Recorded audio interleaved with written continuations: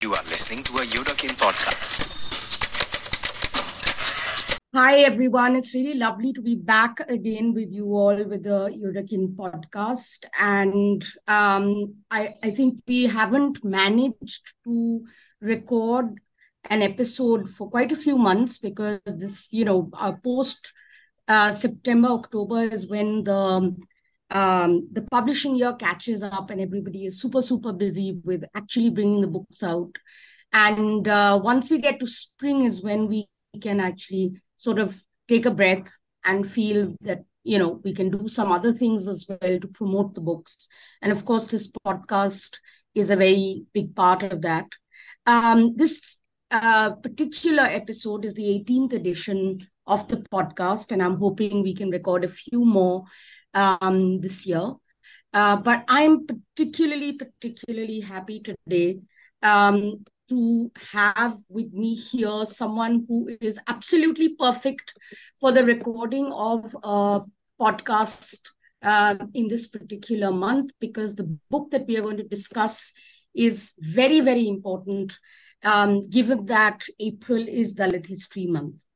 And the wonderful author, Yoda Press author that we have with us here today is Professor Chinnaiah Jangam, who's Associate Professor of History at Carleton University in Ontario, Canada. Welcome, Chinnaiah. Thank you so much, Arpita. It's always great to speak to you, and I'm so honored to be part of the Yoda Press. And as of now, you guys have done great work, and a lot of people are reading, and a lot of interesting feedback. Thank you so much. Thank you, Chinnaiah. You've always been such a wonderful well-wisher, and you've always sort of made me feel like what we are trying to do matters. And your own work is, of course, as you know, so many people keep telling me when they say, "Oh, you've published Chinnaiah Jangam, that's amazing, because his work is par excellence." And we are delighted to have you as an author and delighted to have you here. I also wanted to say, while introducing you, that you and I share an alma mater. I think we talked about it once, that both of us went to SOAS. I went for a master's. You, of course, completed your PhD from there. Yes. And for our listeners, so I'm talking about SOAS UK, which is part of University of London. That's our shared alma mater, Chinnaiah's and mine. And I also wanted to add that Chinnaiah's doctoral dissertation is what turned into a very important book, which was published by Oxford University Press India, I think in 2017, Chinnaiah? Exactly, yeah. Right. And it's called Dalits in the Making of Modern India. Yes. And of course, the book that we've published here at Yoda Press is a translation that Chinnaiah Jangam has accomplished, a real accomplishment, because this jewel of a book is actually an epic verse or an epic in verse by the absolutely iconic Telugu Dalit poet Gurum Joshua, and it is called Gabilam. And of course, to a lot of people who will be listening to this who speak Telugu, who read Telugu, or who have parents who are or grandparents who are familiar with the text, they will know who I'm talking about. But Chinnaiah, I want to start with the most basic question for those who are not familiar with Gurum Joshua and are listening in to our podcast. There is an interview you've done recently with the wonderful writer Geeta Hariharan, where you say about Gurum Joshua, no other Dalit poet could write like him. And there's this bit in the wonderful introduction you did to our book, where you also say about him, Joshua as a poet and intellectual was unique, especially in the context of anti-colonial nationalism and the growing political assertion among Dalits. So I wonder if you can tell those listeners who are not familiar with Gurum Joshua's work a little bit about him and his activism, his writing, his importance, keeping in mind these two comments that you made earlier about him. Yes.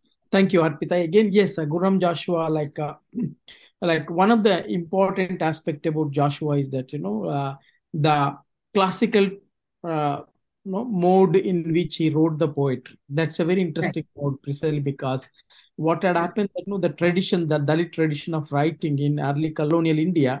particularly from 1920s onwards, mostly used to be prose. Hmm. Poetry used to be like, by Dalit writers was not really, recognized. So in this Right. context, the poetic mode and particularly using the classical Telugu, which is Mm-hmm. similar to the Sanskrit media, and Mm-hmm. which basically kind of borrowed from for Dalits. In that context, what had happened that Joshua learned Sanskrit to write classical Telugu, and Right. journey through which basically that's what I write in my introduction, that the way he struggled to learn the language, the kind of humiliations he has faced, and Hmm. he consciously took the poetic form as a very important way to prove himself that is equal to any other Brahmin Pandit. So Right. him writing in the Sanskrit, classical Telugu is a very important challenge to the Brahminical tradition, which basically confined itself translations of Mahabharata, Ramayana, and all other forms of romantic poetry. So in this context, as a poet, by using the poetic form, what he does is that he brings in the idea of Dalit life into the classical form. So therefore, what happens is that he like very idea of Gabilam, for example, Hmm. Hmm. inverses Kalidas's Meghaduta. Yeah. Yeah. Duta is supposed to be a cloud messenger, but here is a suffering Dalit who sends Yeah. his messages to God Shiva using the most, Humble, perhaps, yes, or at humble, least. and also it's also seen with a lot of contempt. And the Gabilam does, Right. yeah. So in this So, context, what so happens is for those who don't know, Gabilam, of course, is the bat. that, yes, And which is why Chinnaiah is saying that humble and looked upon with a certain amount of contempt, because there is that question always: is it a bird, or is it even loved like other birds are? So yes, sorry, Chinnaiah, I just thought we'll give those who are not familiar with the language a little bit of context here. Yeah. exactly. Like yeah, like in that context, the bat as a because of its status, no, Yeah. in within the both in the context of society and also in the context of animal kingdom, what you Mm. see that the status of Dalit, particularly as an untouchable, Right. and where does it fall? Whether because many times Dalit is as an untouchable is not even treated like animal, like worse than animal. So in this Yeah. context, what happens is that Joshua tries to bring in this the context of Dalit existence in society, wherein which at one level they are very important part of society, performing all kinds of jobs for the survival of the society, but at other level they don't have equal access to the social and material wealth and material life. So in this context, this continuous tension of Dalit life in caste in the society becomes central to the idea of Dalit, particularly Joshua's poetry. So therefore, Right. look at every text he has written, like the what you see is that he tries to relate it to the suffering voice, suffering existence of Dalit. So therefore, from he has consciously engaged with the history and culture of society, and Right. particularly he always looked for the suffering voices of the people. Using the figure uh, of Gabilam, that itself is a subversive act, is what you're saying. Exactly. Uh, right. And as against the classical figure of the cloud in Yes. Meghadutam, in the classical Meghadutam, who acts as the messenger. Messenger. But here he asks the an animal to act as his messenger, who is generally held in contempt. That's Exactly. the subversion of Exactly. right. Exactly. Right. That's yeah. I loved that part in the introduction. Talking about it with you earlier. I just want to be able to locate Guram Joshua a little more for our non-familiar readers. So we're talking. He's writing very much in pre-independence India, right? Yes. And in Gabilam there is, it's not just, I mean, it's a wide, expansive canvas that he brings in. Talk to us a little bit about that. Yes. Yeah, the canvas, like that's what the very inauguration of the text is very, very interesting. Wherein which he basically tries to start with this Dalit figure who basically, again suffers and also serves the nation. That's what the very idea that, for example, చిక్కిన కాచే దనువిచెందు నమాయకుడెల్ల కష్టముల్ బుక్కెడు బూవతో మర్చిపో క్షుదానాల దగ్ధమూర్తి నలుదిక్కుల గలుగు లోకమున దిక్కరియున్న Arundhati సుతుందొక్కడు జన్మనెత్తే భరతోర్వుకుండై కడగుట్టు బిడ్డడై. Basically, that's what it basically starts with, this idea of Dalit suffering, particularly both with poverty and also idea of ignorance, wherein which he's so ignorant and also most importantly, he's also very innocent man. That's what is very interesting. And Dalit figure, when he inaugurates this figure, both as a person who is suffering from enormous poverty and also this innocence, important thing he tries to say that, he's also a dutiful man. Right. He never forgets his duty to serve people despite being oppressed by the oppressors. So he dutifully serves them. But he says that, this country is indebted to his service for generations together. And therefore, as a rebel, he becomes a rebel and refuses to get married because he doesn't want his children to come into same sort of suffering, Dalitness.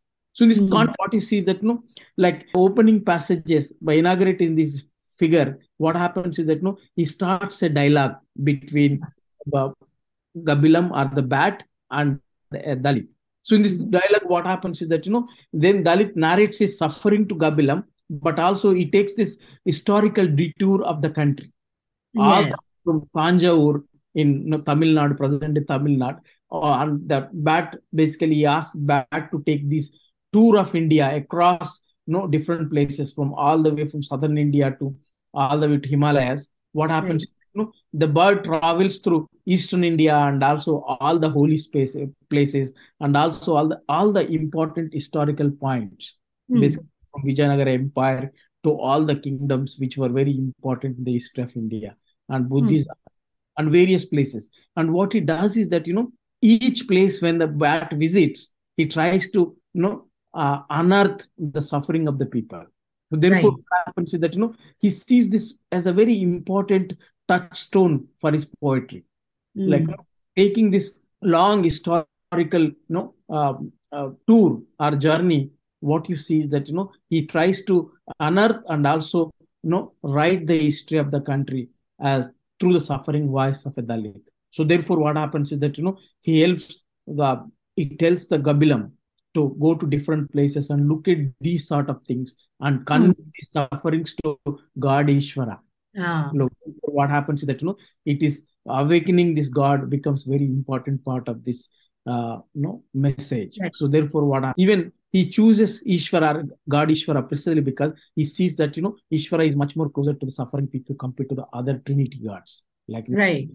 Chinnaiah, I wanted to ask you one more question about this canvas that he sort of, creates for the reader while building this narrative of suffering through that, almost threading that canvas with a narrative of suffering. But I wanted to particularly ask you about the decision that we took to give the book that subtitle, A Dalit Epic.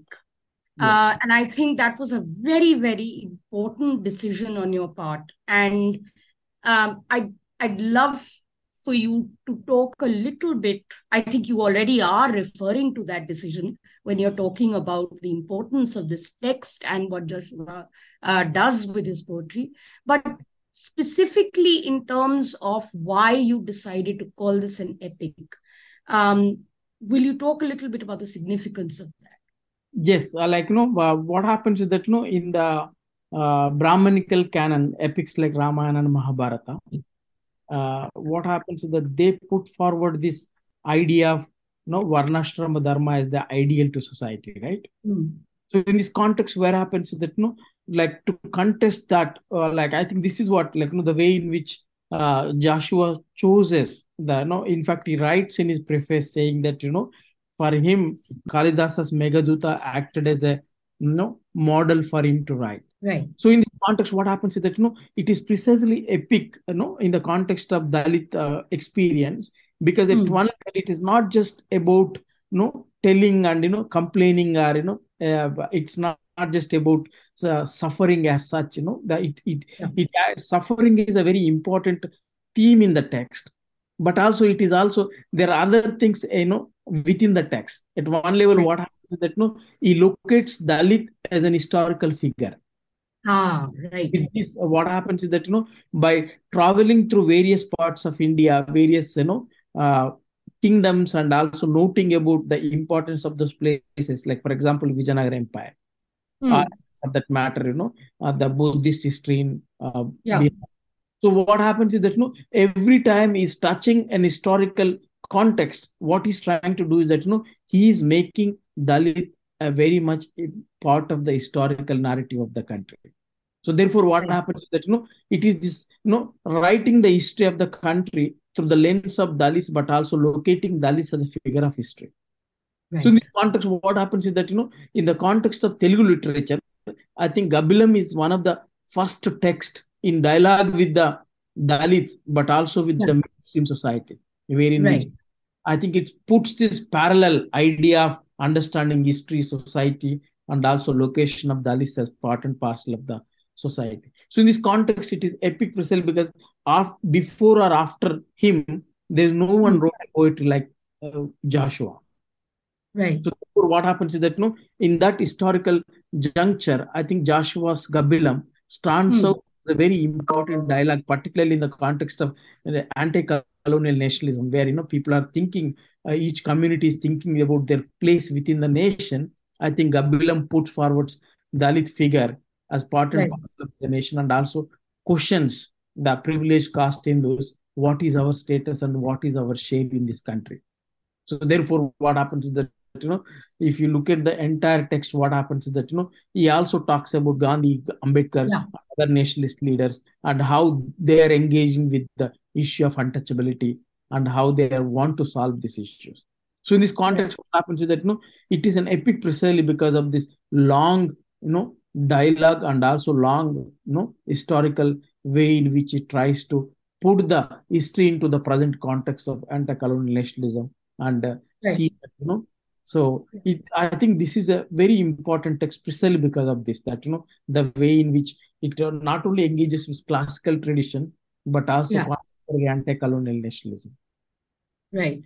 I was wondering as I was listening to you that we are here slam bang in the middle of a week when the press here is full of the Mughals being excised from our history books and NCRT textbooks,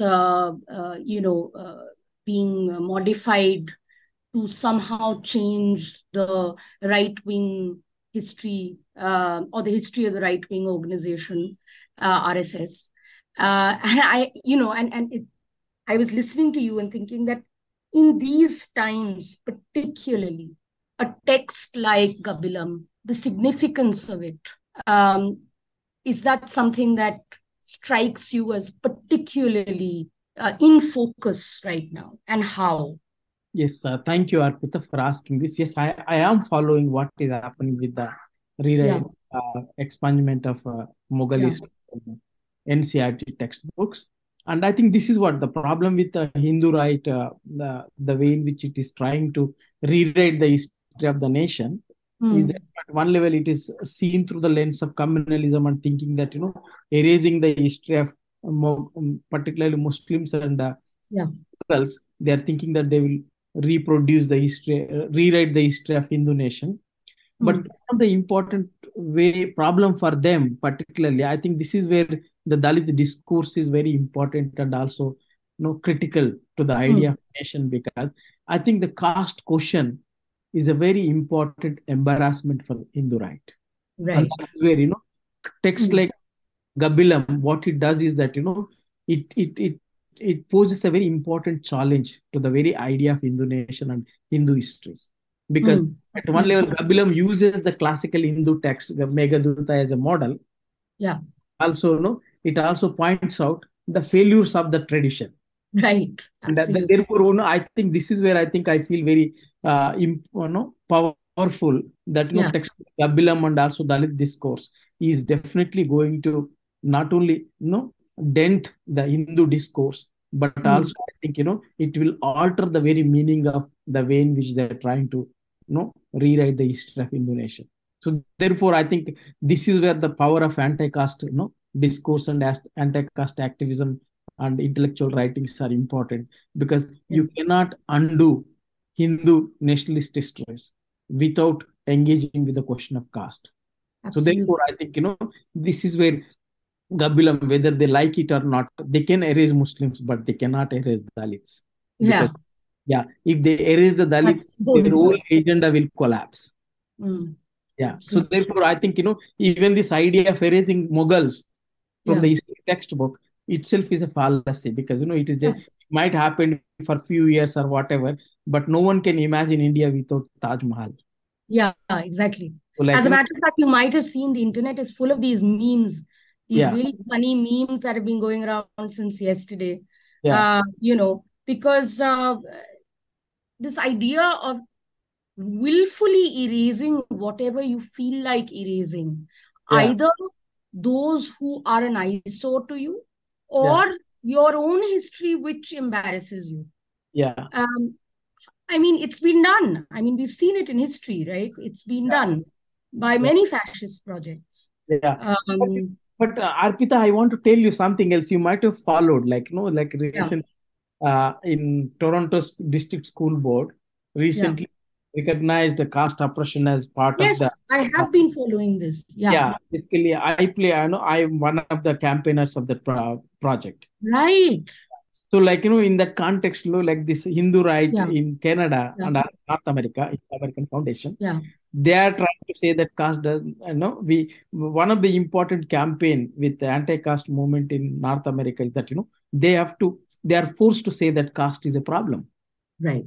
Yes. Like in that context, and also they are also trying to say that, in the textbooks in North America should not talk about caste, should not talk about Muslims or anything. But, if you walk into a classroom and ask students, any normal student, teenage student, what do they know about India?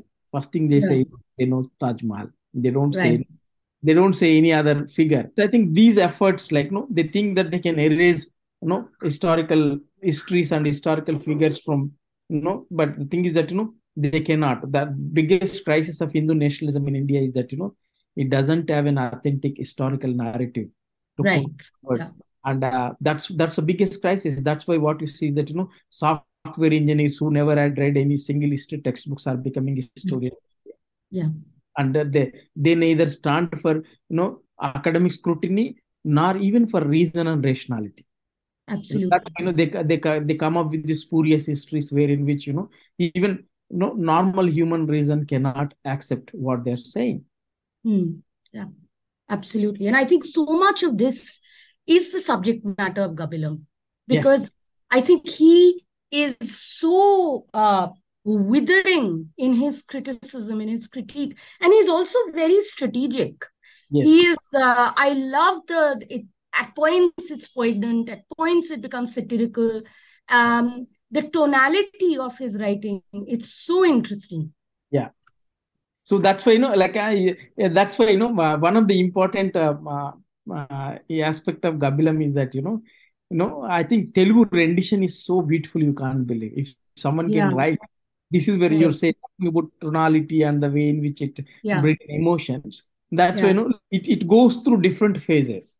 That's if you read particularly in Telugu, one of the things is that, it starts with this figure in which, suffering figure, and, who basically expresses lots of despondency. Yes. But from despondency to what happens that when he goes to history, he tries to create his own history to the historical, geography. Wherein, suddenly this figure becomes a rebellious and also very victorious. And Absolutely. that's why what happens is that, every time he's basically in dialogue with different facets of history. What you see is that, Dalit is transforming as a figure into this very, Right. central figure in the idea of the nation. That's what, like this is where I think Gabilam's importance lies in. How does it make Dalit a very central figure of the idea of nation? Right. And in which, mostly nationalism seen as this project of the privileged, project Yes. of the people who are, not only highly educated but also people coming from the privilege of both caste and also material wealth. But Yeah. he is a oppressed man who doesn't have anything, suddenly becomes a hero of the text. And that's Right. where I think Dalit figure, I think, becomes an important, symbol of the nation through, Joshua's writing. So that's why, Joshua is very, very important precisely because of that. How does he make this, Yeah. suffering figure an important hero of a nation? Right. One of the things that, of course, you were absolutely adamant about, and I'm so happy because it turned out so nicely, was about having illustrations in the book. Yes. And when you decided to commission the artist, Telugu artist Lakshman Aile Yeah.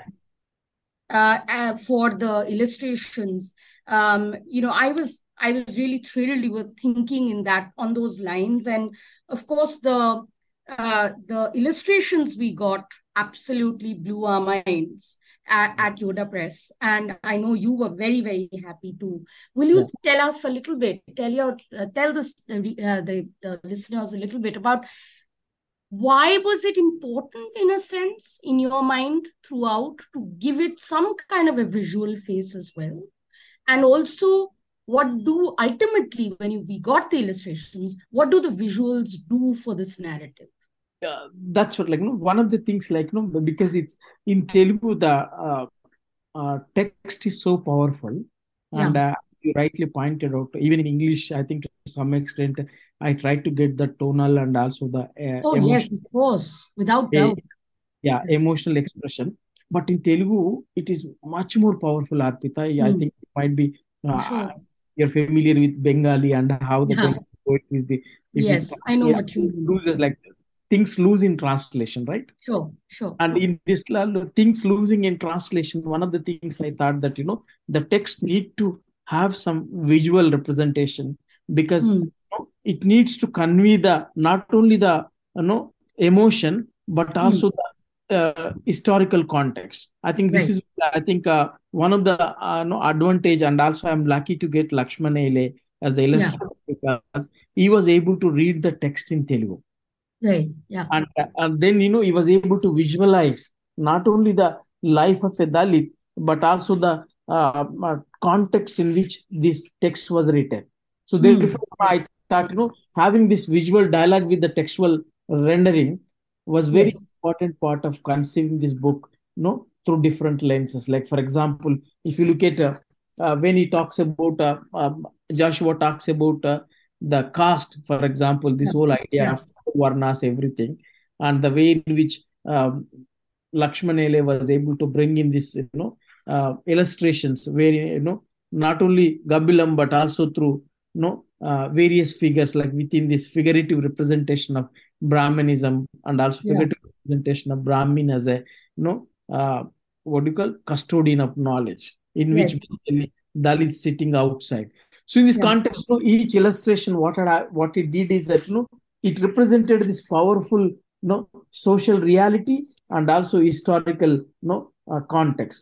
So that's why I thought, illustrations are very important way to basically engage reader, both Yes. visual and also textually.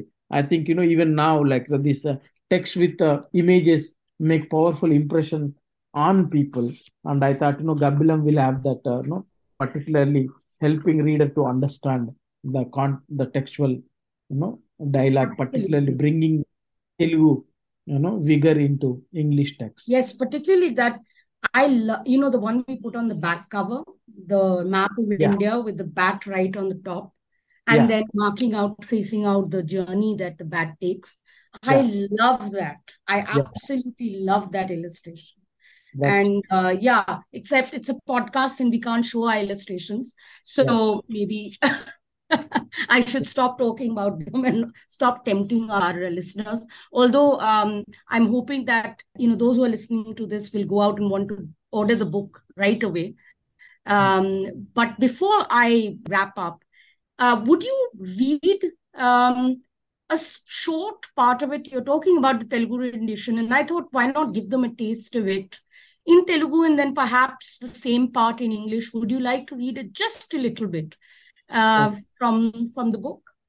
Yes, I can read couple of poems both Yeah, in Telugu and English. yeah, So that yeah, I love Telugu reading because yes, it's a beginning of the text and like I will start with yeah. చిక్కిన కాసు చే జనివిచెందు నమాయకుడెల్ల కష్టముల్ బొక్కెడు బువ్వతో మరచిపోవు క్షుదానాల దగ్ధమూర్తి నలిదిక్కుల కలుగు లోకమున దిక్కరియున్న అరుంధతి సుతుండొక్కడు జన్మమెత్తే భరతోర్వకు కడగుట్టు బిడ్డడాయి పూప వయస్సులో వలసపోయిన చక్కని తెలుగు కైతకు బ్రాపకమిచ్చినట్టి రఘునాథ భూపాలుడేలియున్న తంజావూరి మండలంబున చక్కగా దక్షిణ భూములన్ కాపురముండే నప్పురగా నా పరమ గర్భదరిద్రుడు నీతిమంతుడై.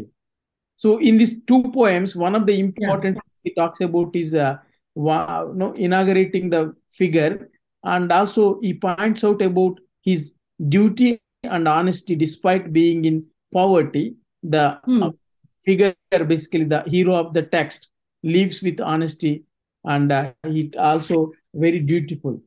So, and he talks about ముప్పు ఘటించినది వీని కులమున్ కలిమిన్ గబలించే దేహముల్ బిప్పియునర్చిని భరతవీరి పాదము కందకుండగా చెప్పులు కుట్టి జీవనము సేయు గాని నిరాకరింపలేదెప్పుడు అప్పుబట్టది సుమి భారతావాని విని సేవకు. So the third poem talks about how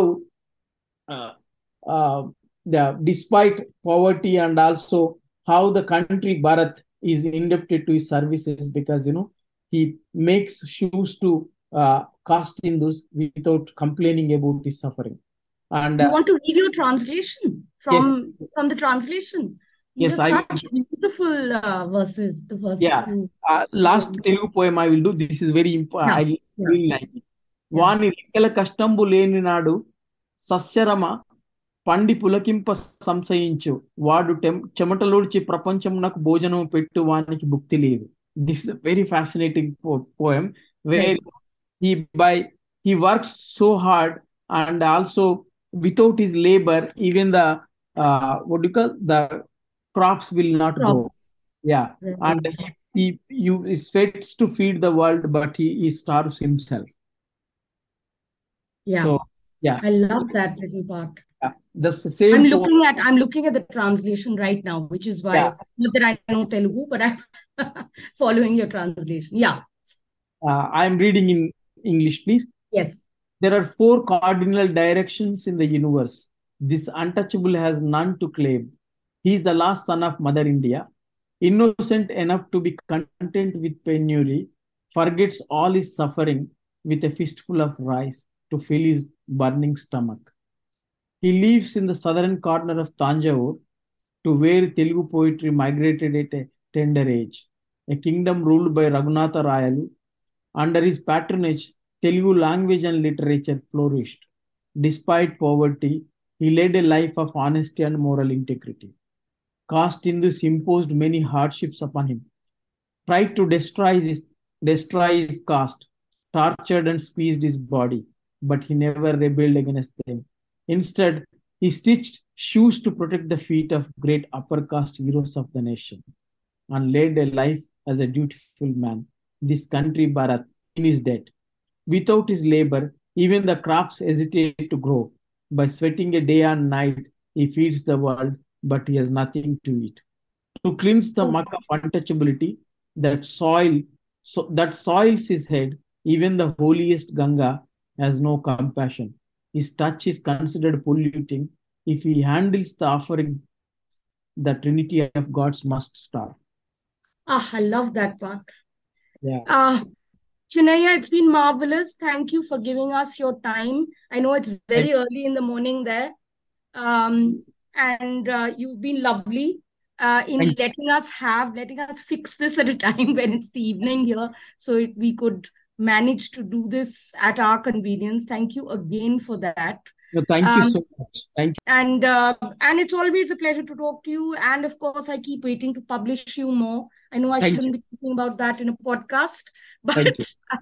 so for the listeners, I just want to say that for our listeners, you've got a flavor of why of the text itself. You've listened to Professor Jangam talk about why it is such a powerful and important text of our times.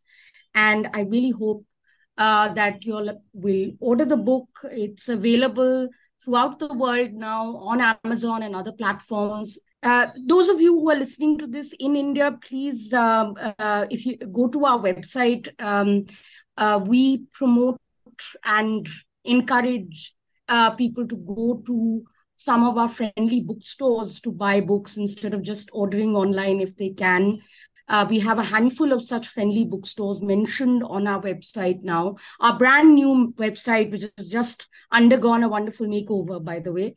And you can get in touch with these bookstores. From that page on our website, you'll be taken directly to the websites of these wonderful bookstores, and they will ship the book to you very quickly. But do please get hold of your copy of Gabilam, a Dalit epic by Guram Joshua, wonderfully, consummately translated by the lovely Professor Chinnaiah Jangam, whom you have been listening to for the past 40 minutes.